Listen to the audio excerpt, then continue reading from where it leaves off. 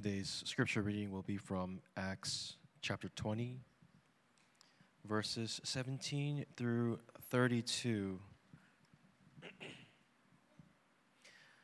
Acts chapter 20, verses 17 through 32. This is the reading of God's holy, infallible word.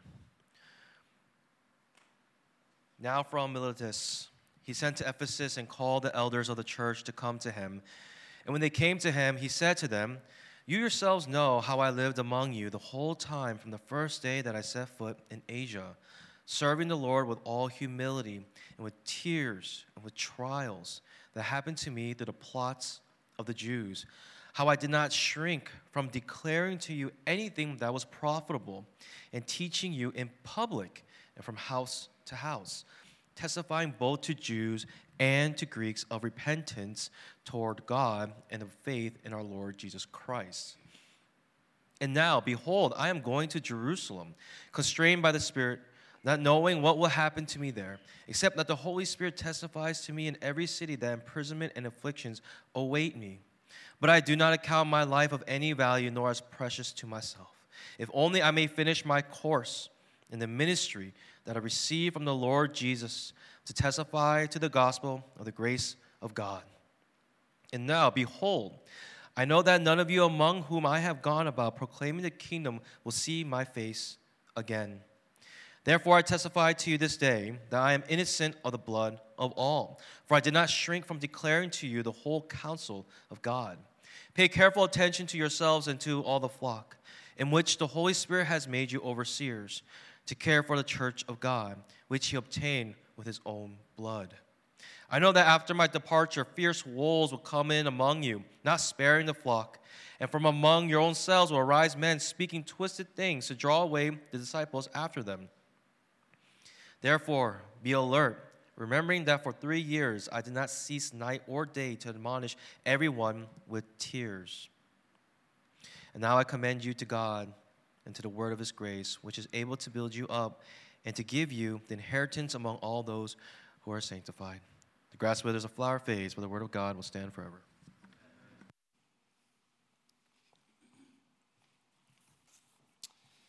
All right, much time has passed, so I'm going to just jump right into it. Okay, I will aim to finish before 12:30. Okay.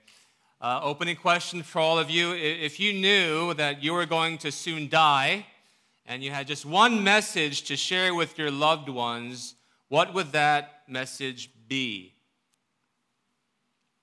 Would it be something our culture loves to tell us, such as, you do you?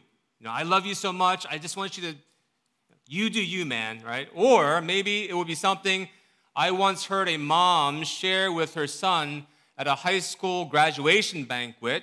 He was about to leave home and go to college, and she told him, she had one chance, right? And she told him, son, whatever you do, I just want you to be happy.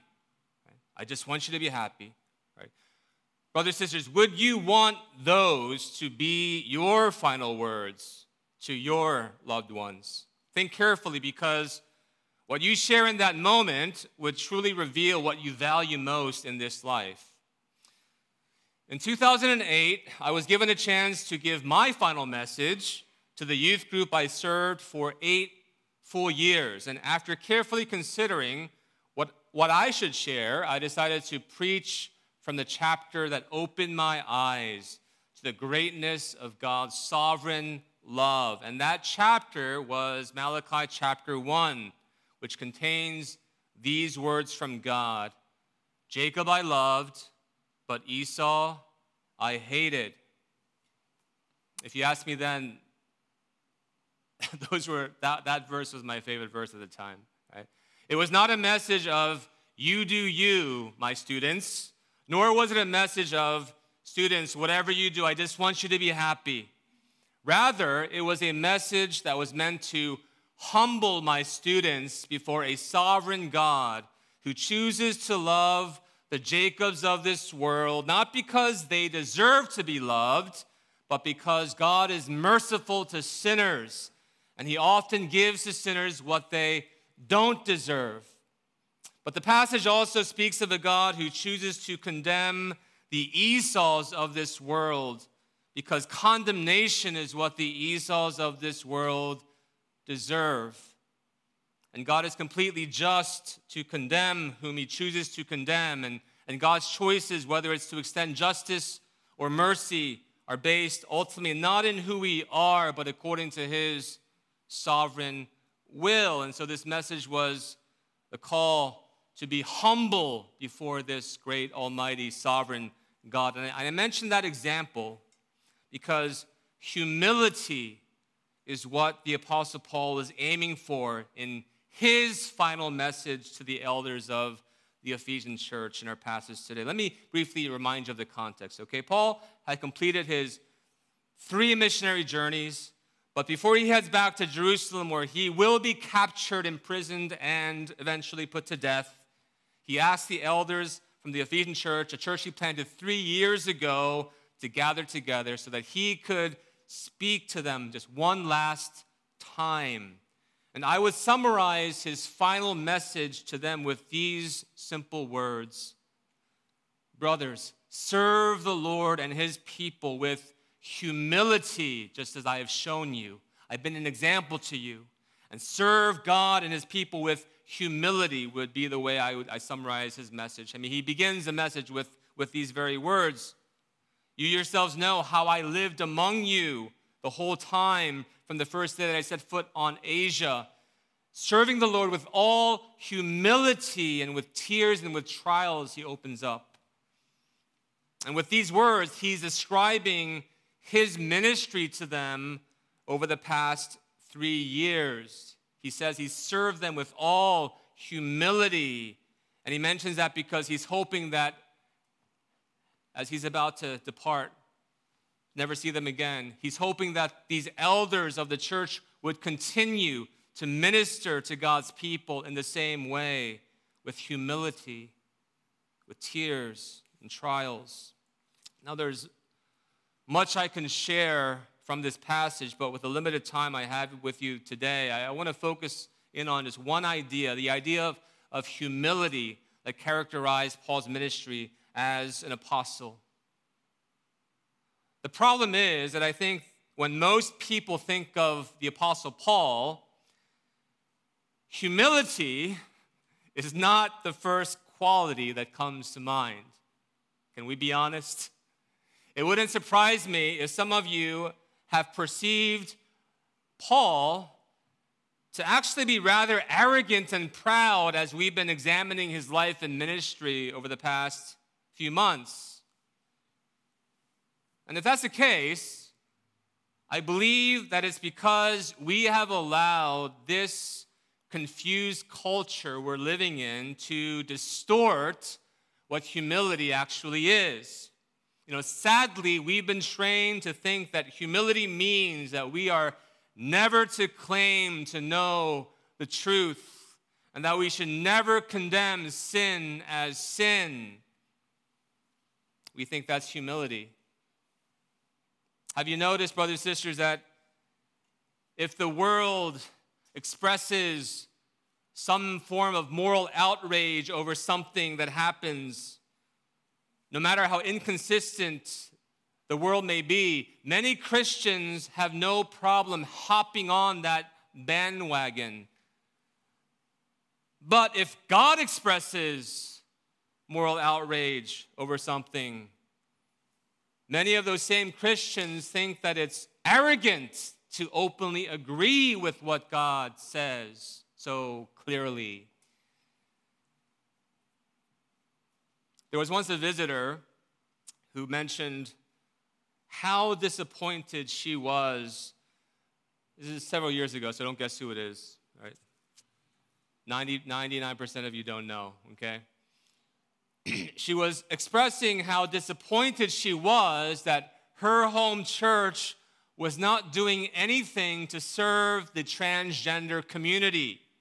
And I didn't know her at all at the time, and I didn't know where she stood on that particular issue. So I simply said, look, I think churches need some more time because, again, it was many years ago. Transgenderism really wasn't a thing until then. It just became like the hot topic of the day. And I said, look, I think churches need to spend more time to discern how to serve how to best serve the transgender community. But I wasn't going to let her make me feel bad about what Scripture clearly teaches either. So I also told her that the basic question of whether transgenderism is sinful is clear from the Bible. And after I said that, she didn't seem interested to continue with the conversation. And later I found out where she stood, and clearly she was on the wrong side of the issue.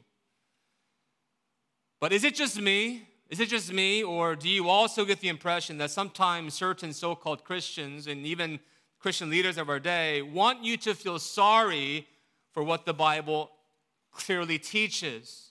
That's the impression I sometimes get, and it's troubling.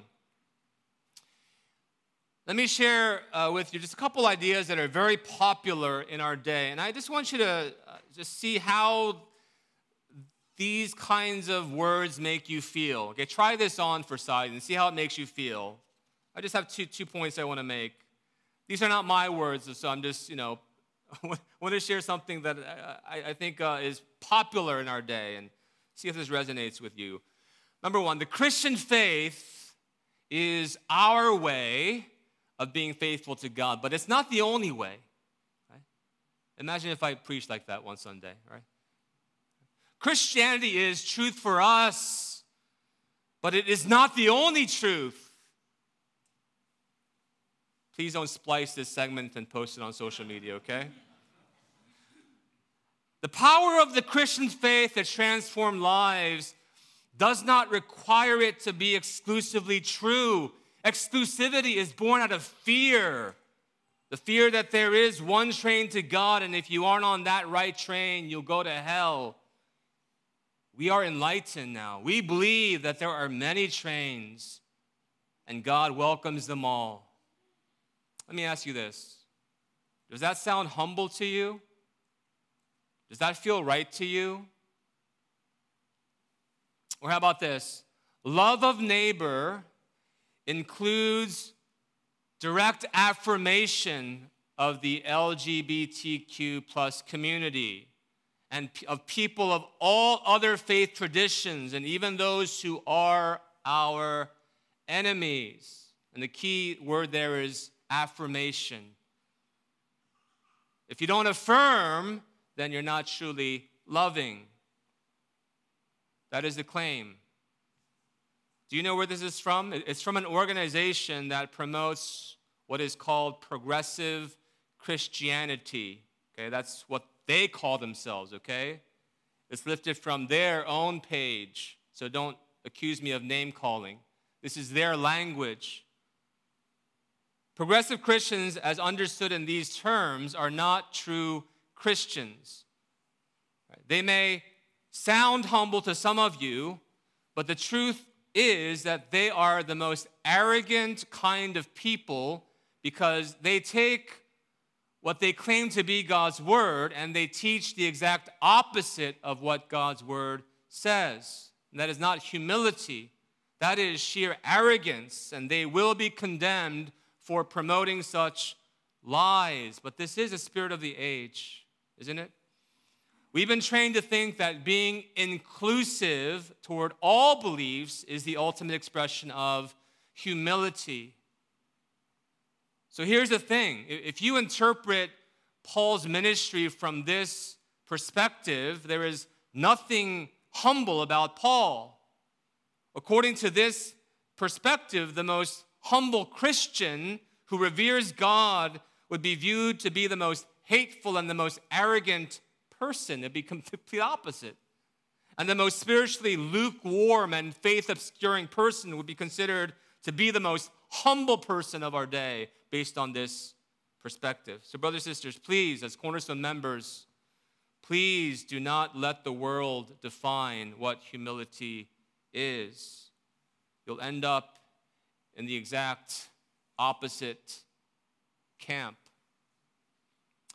Humility can only be defined by God, and true humility is defined by the relationship one has with God. In other words, if you are not first humble before God, who has no equal, then you have no idea what humility actually is, right? The rejection of God is by definition the pinnacle of pride and arrogance. And submission to God and worship of God is by definition what humility is. And only when you understand humility in relationship to God will you be able to see Paul as truly one who faithfully served with all humility, right? Because I cannot think of any other apostle who was as committed as Paul in putting the Lord first in his life, right? Even if it meant that his relationship with Peter would be jeopardized, Paul put God first. Remember? Right? The integrity of the gospel came first for Paul. And that's how humility should be understood at the most basic level. And so with that said, I'd like to briefly mention, I'm going to try to do 3 points here, just briefly. I had 4, but I'm going to try to shrink this, okay? I'd like to briefly mention 3 ways in which humility is displayed in Paul's message to the elders. And there's more, there's actually more, but let's just do 3 for time's sake, okay? Number 1, humility means that you will esteem God and His grace above your own life, okay? God and His grace up here, your life down here. Here's one of my life verses that we covered 2 weeks ago, verse 24. But I do not account my life of any value as precious, nor as precious to myself, if only I may finish my course and the ministry that I received from the Lord Jesus to testify to the gospel of the grace of God. What a great verse that is. So important to keep that priority in mind. Because what happens, brothers and sisters, when the opposite holds true? What happens, brothers and sisters, when you actually do account your life as precious to yourself, and when your life is more valuable than testifying of the gospel of the grace of God? What happens then? Well, we've seen what happens, at least to some degree, over the past couple of years, haven't we? We've seen what happens. What happens is churches decide to shut down. What happens is Christians refuse to take any risks, and they drift farther and farther away from one another and from the Lord. I'm sure some of you know Christians who have refused to meet with those who are unvaccinated. That's what happens when you begin to account your life more precious than you ought to. You neglect the more important things. In contrast, I know Christians who have recently traveled to Poland and Spain to assist with the Ukraine refugee crisis. And I'm not saying that we should all of a sudden send some people there ourselves just to follow suit, but my question is this, and I asked this to myself as well as I was reflecting on the passage. Why haven't we considered doing something similar? Why haven't we considered taking any risks during this time? I mean, going to Poland and Spain is not even the riskiest thing we can do, but it's not even in our radar because we've been so conditioned to avoid risk as much as possible over the past 2 years. Brothers and sisters, let's not account our lives as more precious than testifying of the grace of our Lord Jesus Christ. Amen? If that is what we are becoming or have already become, we desperately need to repent of our self-obsession and begin to treasure the Lord and His Word once again. Let's recalibrate our hearts. Let's reprioritize our faith. Number 2, and lump it up with 3, so number 2. Humility means that you know that apart from God's grace, and Kathy professed this too earlier, apart from God's grace, you will fall away from Him for certain. And it's not just you, but it's families and communities, churches, denominations, cultures and societies and nations. Verse 28 says, pay careful attention to yourselves. Paul says that first. Pay careful attention to yourselves at the individual level. Speaking to the elders. But first, pay attention to yourselves, basically, lest you fall. And then he says in verse 29 that there will be fierce wolves that will come in among you, not sparing the flock. And what's shocking is this, he says, they will even come from among your own selves. Cornerstone, you think we're somehow immune? You think we're better than the Ephesian church? There will be fierce wolves that will arise from even among you, speaking twisted things to draw people away from the Lord. So this is humbling. Right? And so apart from God's grace, yes, anyone can fall. That's why we're given this instruction. Pay careful attention to ourselves. Right? I'm no exception. Should you view me as capable of falling away from the Lord apart from God's grace? Of course. Of course. I made plenty of mistakes. I apologize to plenty of people in the course of my ministry here. I'm not an exception. And this applies to the family and to our community as well. And let me just mention, maybe I'll give you some insight into what's going on in the Bang family, okay? It's how I've chosen to apply this, at least in this season. I mean, it was already clear that this was happening with the Disney company. I was just, watching some of their new shows coming out, new movies. I mean, it was like, what is this? All this like woke ideology penetrating these stories.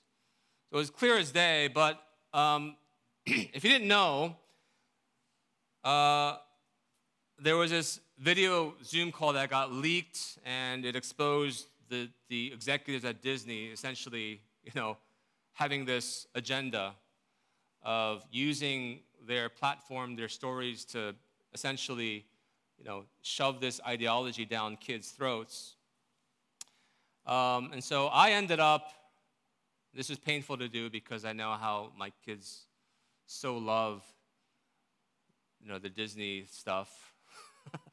I ended up canceling our Disney Plus subscription for now, okay?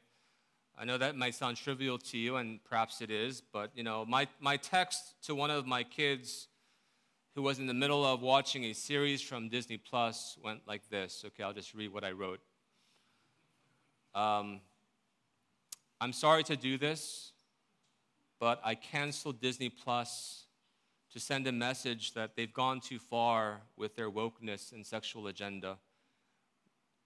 We'll see how they respond to the public's pushback, but if there's no change in their leadership or in the direction of their company, we will not be resubscribing.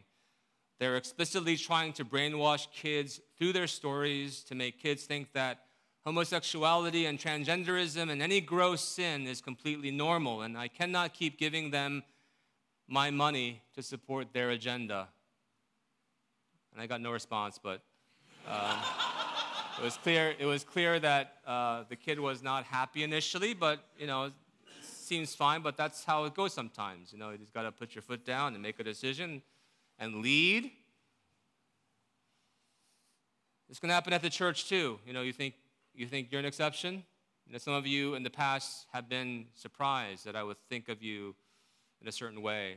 Pastor Paul, how could you think that we could possibly ... Hey, I don't think too highly of myself, as I've already confessed. Why do you think I would think highly of you? Huh? Aren't we all in the same boat, the same sinners? Prone to the same kinds of sins? Oh, we're not like that. No.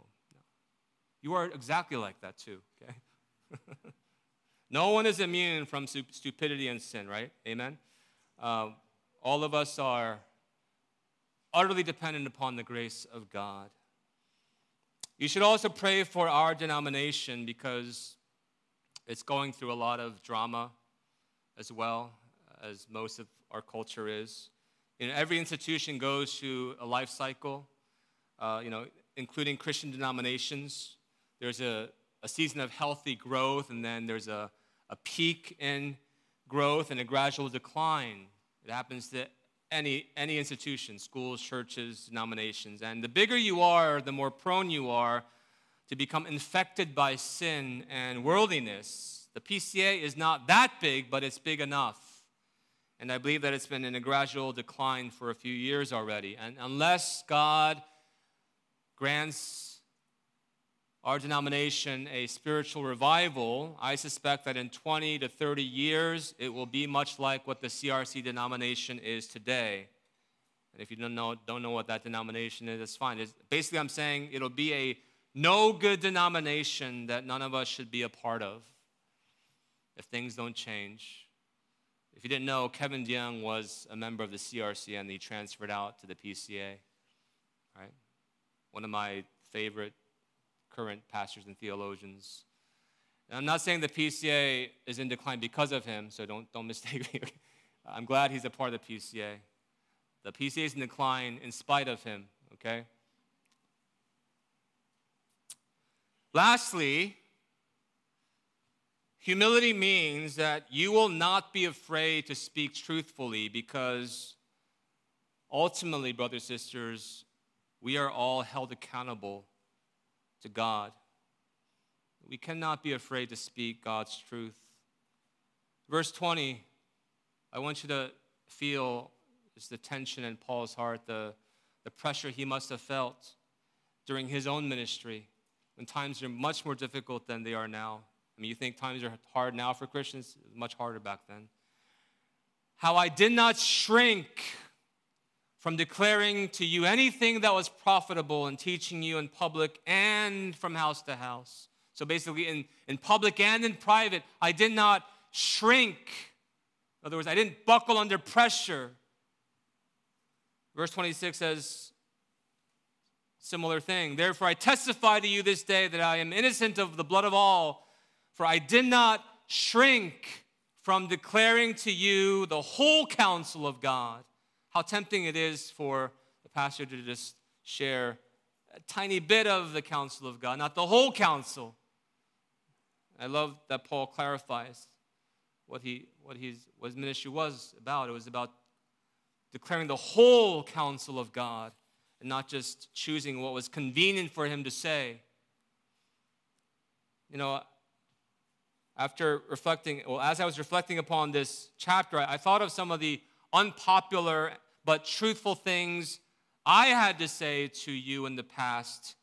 And I really hope that I've been a good example of what it means to not shrink from declaring to you the whole counsel of God. Early on, I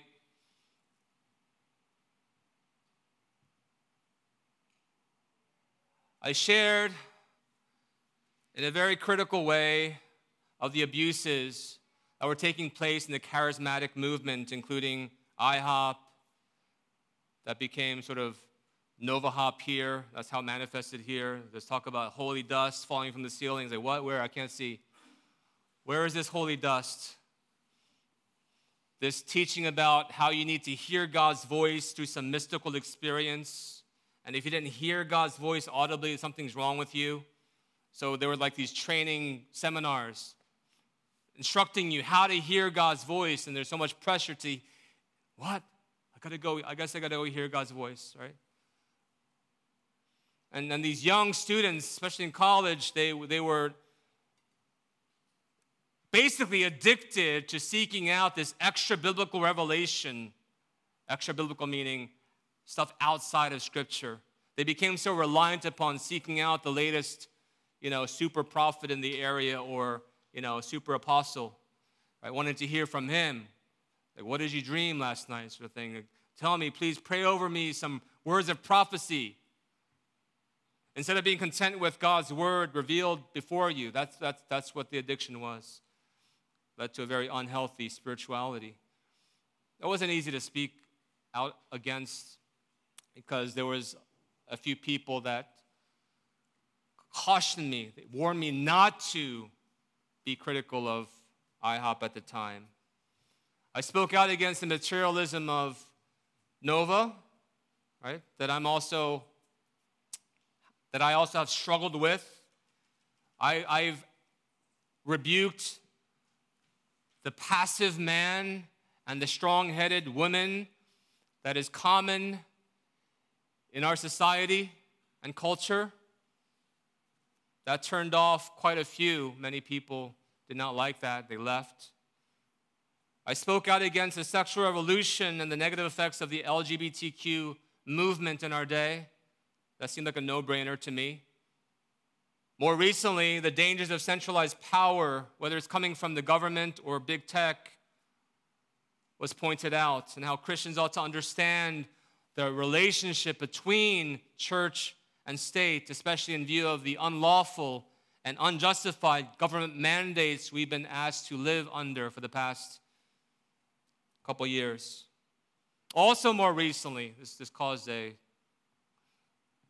scene. I critiqued the BLM organization and the modern-day social justice movement, aka cultural Marxism, or some just simply call it woke ideology. And this stuff it's literally destroying our country at a pretty rapid pace. All things that are not comfortable to speak on. Someone recently asked, Pastor, why can't we just focus on what the Bible teaches?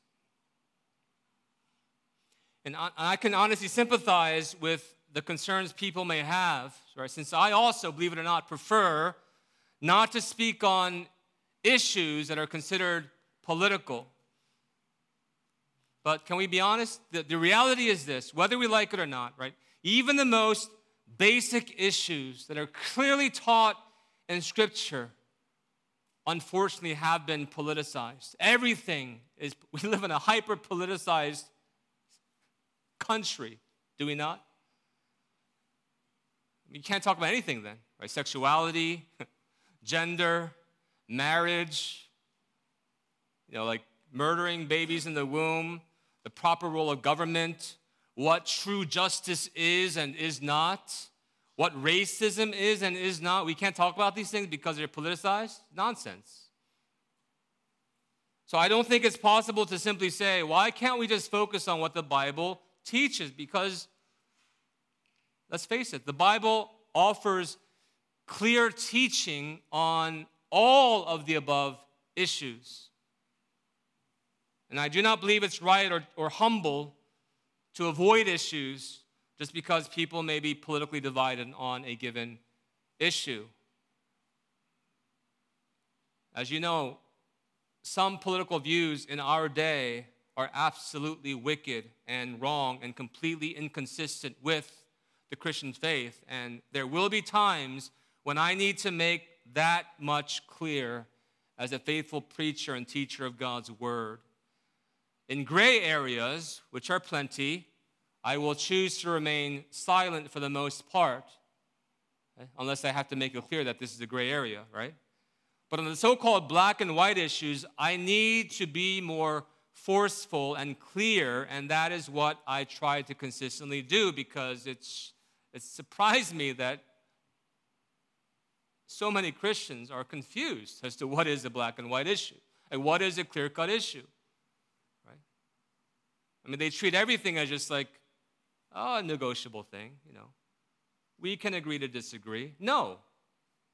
On many things, you can't disagree.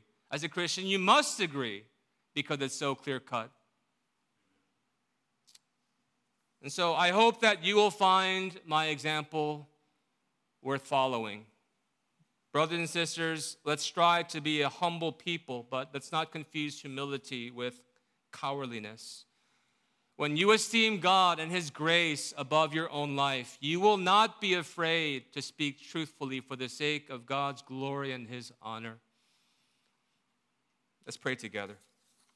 Dear Father, when the nations rage and plot against you. You sit enthroned in heaven, and you laugh at the folly of it all. And you call all people to be wise, including kings and rulers of the most powerful nations, to kiss your Son and to serve you, lest we all perish under your holy wrath. So may your word today give us the right perspective, O Lord, that we may humble ourselves before your greatness and respond to your tender mercies revealed to us in Christ. And though life can be extremely hard to bear at times, Lord, give us the grace to echo Scripture and earnestly profess that we do not count our lives as precious to ourselves, if only we may finish the course and testify to the gospel of the grace of God. It's in Jesus' name we pray. Amen. So I'll stand together. Praise to God.